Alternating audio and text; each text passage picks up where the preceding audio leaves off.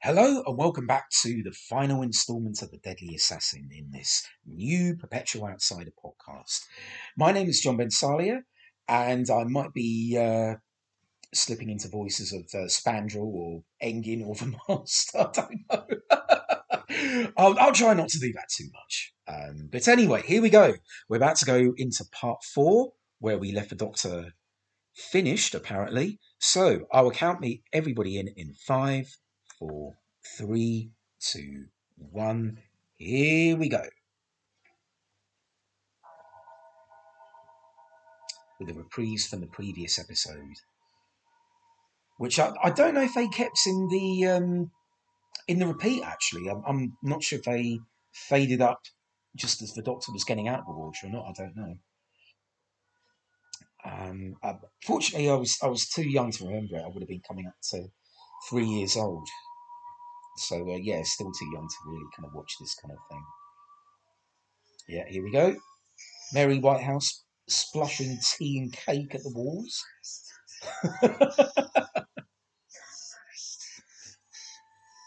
Yeah, I mean, you can understand why David Maloney cast Bernard Horsfall, because he's very convincing here. Pulls apart from the, Gulliver in the Mine Robber, or as the kindly Taran in Planet of the Daleks. He's a vicious sadist here. That finished Doctor You're Finished bit is brilliant. But unfortunately, he's hit over the head, and now the Master is going to fry him alive. Goth barbecue, goth kebabs. I remember I used to record. I must trap him in the Matrix.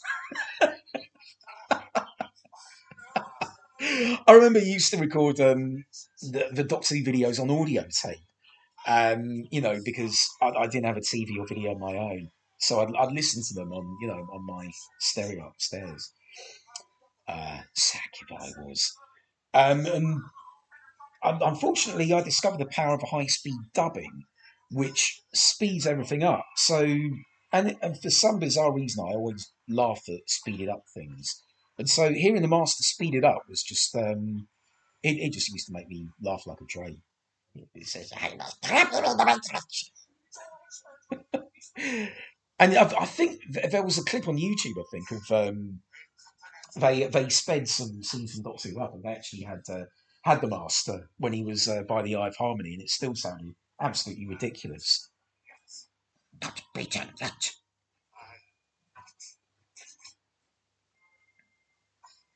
Non-smoking compartment, and the Doctor's back in safe and sound by the skin of his teeth. Really, he's it's again the story is it's changing all the time, and we're kind of into the more kind of conventional wrap up. Really, it's more of a kind of um, just kind of wrapping up the loose ends really in this part, and maybe it does lack the surrealism and the horror of previous episodes, but this is still very good drama. I think it's still a good solid final episode. I think.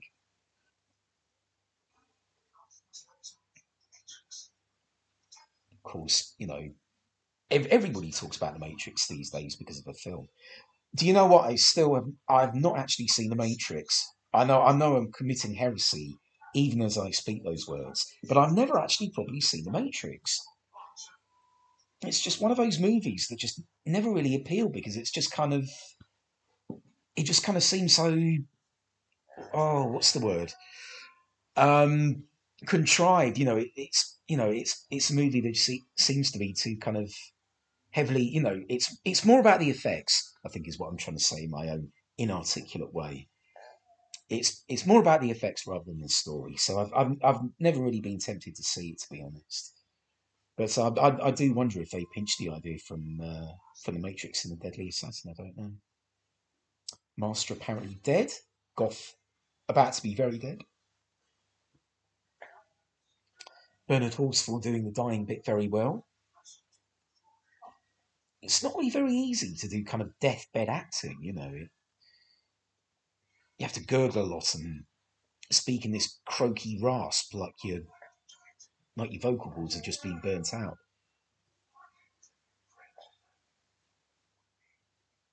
Whether or not there'll be a missing adventure about Goth meeting the Master on Tercerus, or whether there actually is, I don't know. For all I know, there could be actually. But there's a backstory crying out to be explored if it hasn't been done already. Yeah, that gurgling there is it's quite grim, and some good burn makeup there,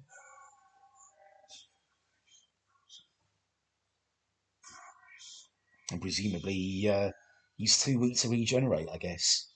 Which does beg the question, do can Time Lords regenerate after this? Like Goth and Runcible and Hilrid later.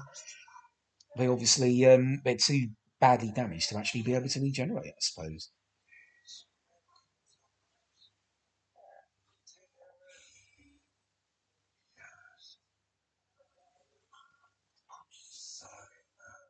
Uh, bye bye, Goth. I like the Doctor's line here: "No answer to a straight question, typical politician." I think when you think about it, that the Fourth Doctor is full of all these catchphrases that are still adopted today, like that one. I mean, I've been on social media and I put that sort of thing on Twitter, with a caption in relation to the the sorry excuse for politicians that we've got right now, and the other one is in the face of evil with the very powerful and the very stupid have one thing in common. That's kind of almost become like a what do you call it? A meme or a meme. I don't know how you pronounce it. I don't know. I'm not down with the kids enough, But all of these sayings could be, they could apply to modern society, and maybe that's another reason why I'm a big fan of Tom's Doctor, because of all these kind of what were unassuming philosophies at the time are actually still relevant today.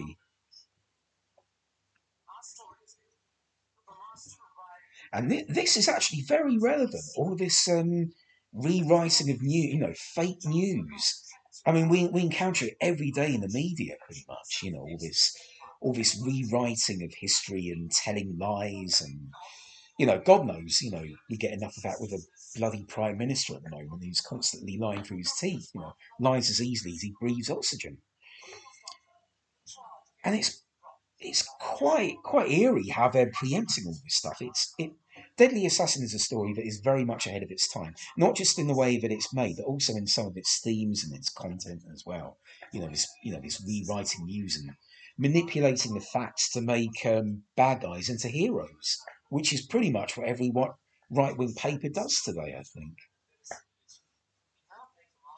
Okay, enough political ranting over. I'll try.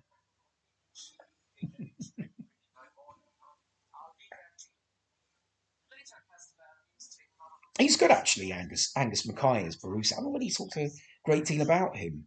He's good. I think my favourite Brucer I think is John Arnott in The Invasion of Time. I think he to me he is the definitive Brucer. But I like Angus Mackay's performance in this. I think it's very good. He'd come back in Morgan Undead as the headmaster without the headgear. Whether or not the headmaster is Barusa in disguise, I don't know. Or maybe he's the Black Guardian in disguise. Who can tell?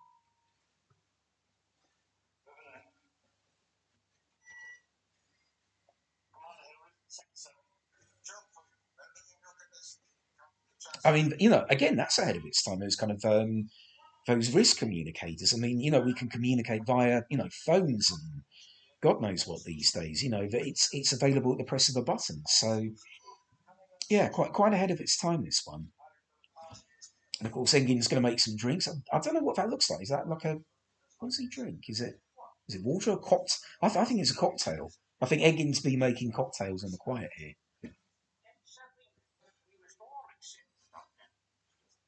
Or maybe it's just lemon squash. I don't know. Yeah, here we go. And there's the 12th regeneration reference.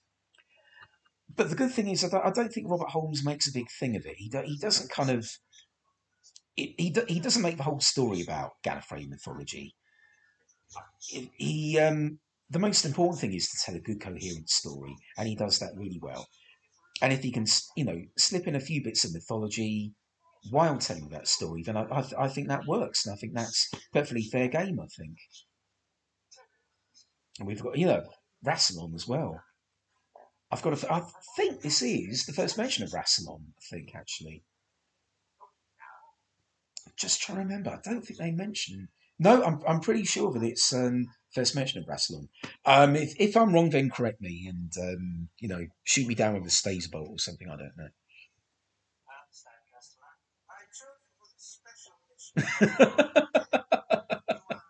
I like the sardonic humour of Spandra. I think it would be lost with future versions of the Castellan. Castellan Kellner is quite Weasley Toad kind of character. He's kind of a Uriah Heep kind of deal. And the Castellan of the 80s just has no sense of humour whatsoever. He's just a dull job's worth really. He's got absolutely no sense of humour whatsoever. But at least in the Deadly Assassin there is room for a little bit of humour. And we're about to hear Helen Black. She was in The Twin Dilemma, and may my bones rot for not mentioning her earlier.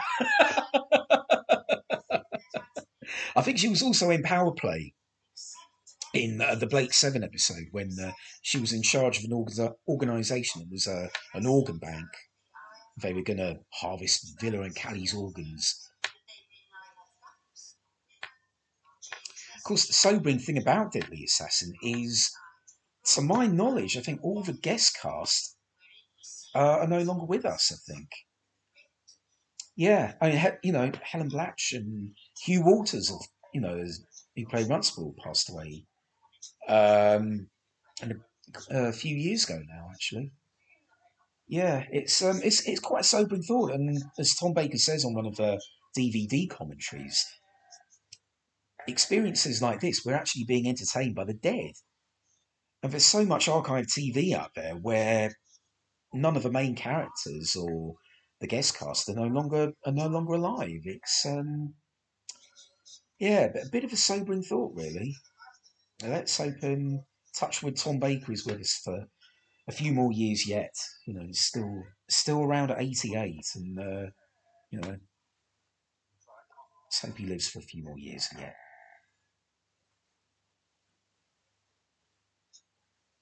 Trichophenaldehyde. Try saying that 3 times.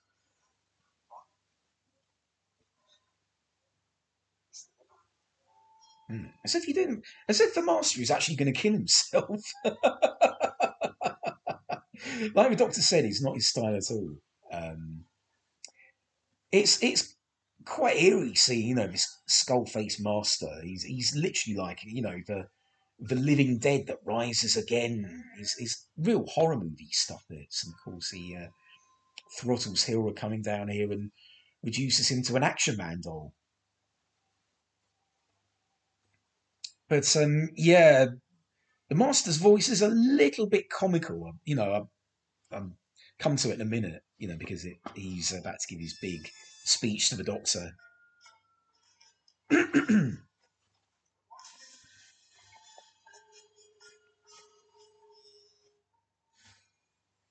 Why doesn't he just take the sash?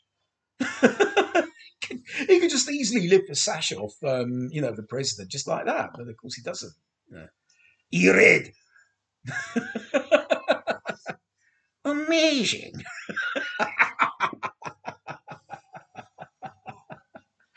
Maybe I should have done this commentary in, Spandrel and Engin and Master voices. I don't know. I like the Doctor's description here of, how we delay an execution to pull the wings of a fly. Yeah. This time, Doctor, the execution will not be delayed. Castellan! I assure you I'm not nearly so infirm as I look. Now you bring me the sash of Rassilon. Well, he says, bring me the sash of Rassilon, and then he goes into this big, long explanation. When God failed me. But the sash is wasted on our dead friend, don't you think so? Bring it to me. I mean, surely he can overpower those two old duffers, couldn't he? I mean, it's really the Doctor that's the danger. I think part of if there is one criticism of that mask is that the mouth is quite inflexible. You don't really see his lips move. There's a scapegoat for the killing of the president. Who else but you, Doctor? So insufferably compassionate. Insufferably compassionate, yeah. I wanted you to die in ignominious shame and disgrace. His voice is just ridiculous. Oh, you'll get shot.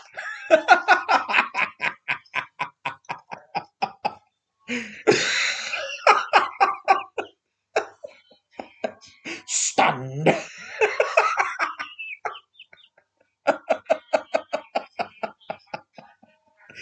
Uh,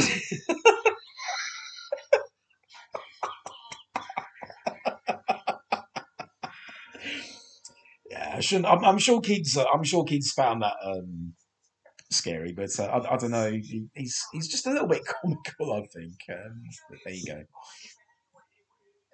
But yeah, what can I say?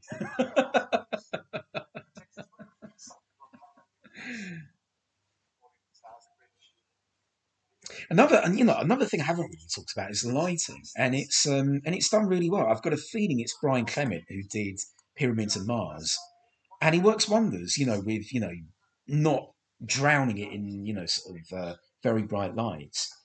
Especially that like the catacombs of where the master is. All these eerie greens and turquoises as well. Really good imaginative lighting. It's great. I mean, to accomplish what you can in a small BBC studio is quite remarkable, really.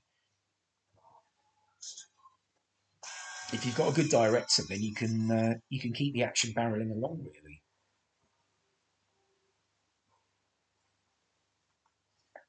See, what I don't get, jumping ahead of myself here, the TV movie. Why does the Doctor have the Eye of Harmony aboard the TARDIS? I mean, the Eye of Harmony's on Gallifrey. I mean, what? I mean, either it was just very bad continuity, a bad continuity lapse on the part of the writer, or the Doctor's actually pinched the Eye of Harmony and used it as a centrepiece to impress the ladies. I don't know. I don't know why. Just very, very strange. TV movie, of course. Yeah, I'm not sure if I'll be commenting on that or not. I mean, in case I hadn't explained it before, the Perpetual Outsider podcast, it's really more to do with the classic era of Doctor Who, which I'll be looking at. And other classic TV from 60s, 70s, 80s. But all being well, I might be starting my own Patreon page, and as a special extra, I may do commentaries for the New Who episodes. Although they might be slightly more critical, I don't know. But we'll have to see. It depends how this one goes. See if I can get more than one listener, which is probably the limit of my ambition. I think really good music here from Dudley actually. Although it does sound a little bit like the music that was in Planet of the Daleks when the Doctor and Joe race back to the TARDIS at the end of the episode when they're in the jungle. This sounds like a more bombastic, dramatic version of that. Of course, Murray Gold that would just swamp it with an orchestra turn up to the max, shrieking choirs, Murray's Pompous Choir. But the great thing about Dudley Simpson is that he knows how to it's effective music that doesn't kind of intrude on it if you see what I mean. For Ursula's discovery. Oh my!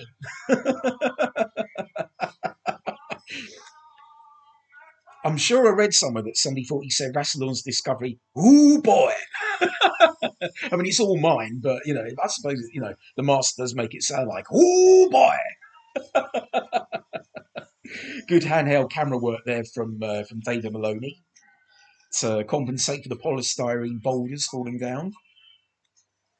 And this is good stuff, actually. I mean, it's like I said, it's doing its best on a very limited budget, really. Except that none of you are near the grave.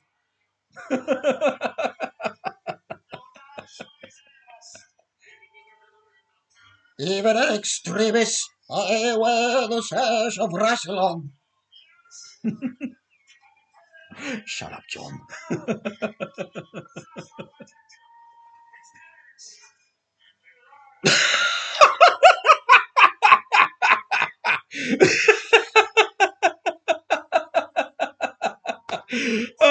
He just looks funny when he does that. You lie!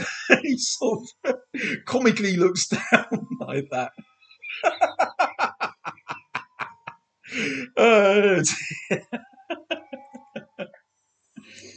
He's going to give that supposed scream in a minute, but he sounds more like a man who's just reached the toilet in time, actually.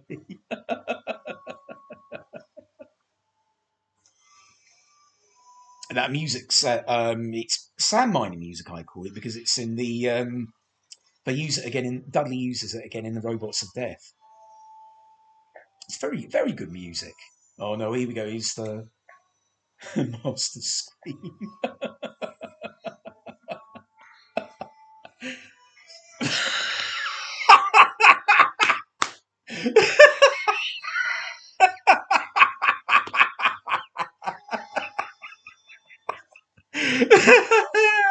I mean, what is? It's like, oh, it makes me laugh. I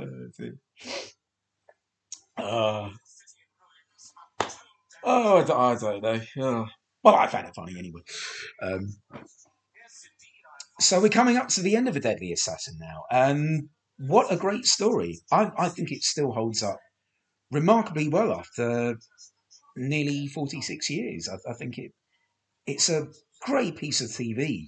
And I think in terms of pushing the boundaries and the way that Doctor Who could be made, I think it works extremely well.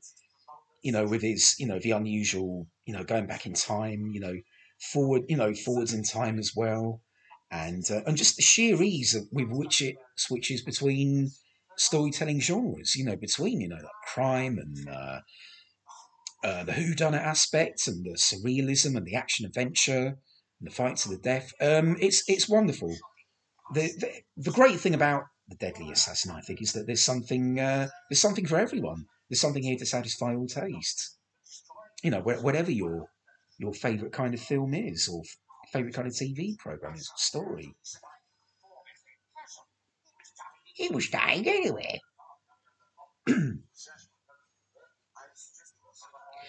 It is kind of a shame he didn't take them on as companions. That would have been quite funny, but I suspect it probably would have worked out. And we would have been denied Leela, of course, which, no. No, no, they definitely made the right call with Leela. But I do like Engin's Goodbye, Doctor. Howdy to the universe. But you know what? I think it isn't big enough for the two of them. I don't really understand why the Master is clearly not as decrepit as he was earlier, and yet he's back to being decrepit again in Keeper Charkham, which I don't really get. But maybe it didn't really work out quite as well. Anyway, what a masterpiece! What a masterpiece! Brilliant story, and one that stands up to repeated viewings. I think I could watch this over and over again and not get bored. And I probably have watched it over and over again many times since 1991. Anyway, that was my very first Perpetual Outsider podcast. Apologies if it seemed a little bit stumbling and awkward. I'm still trying to kind of get my head around it. But anyway, thank you for joining me. And see how this one goes. And I might do another. You never know, you lot. or bad luck, I don't know. But in the meantime, this is me, John Bensalhia, saying cheerio. Goodbye.